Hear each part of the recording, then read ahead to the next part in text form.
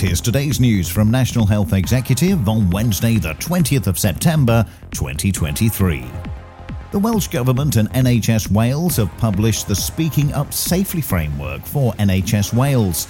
It's a new framework that will enhance existing procedures to ensure consistent approach to speaking up across the country and provide assurances to staff that concerns will be taken seriously, heard fairly, and will not result in personal repercussions. On the 1st of October 2023, landmark changes to donor anonymity law in the UK will come into effect, allowing donor-conceived people born after the 1st of April 2005 to find out who their donor is.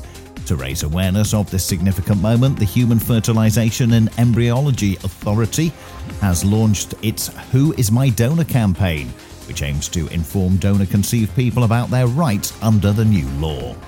And that's the latest. Don't forget to like and subscribe to make sure you receive every new bulletin, and check out our stories in full on our website, nationalhealthexecutive.com.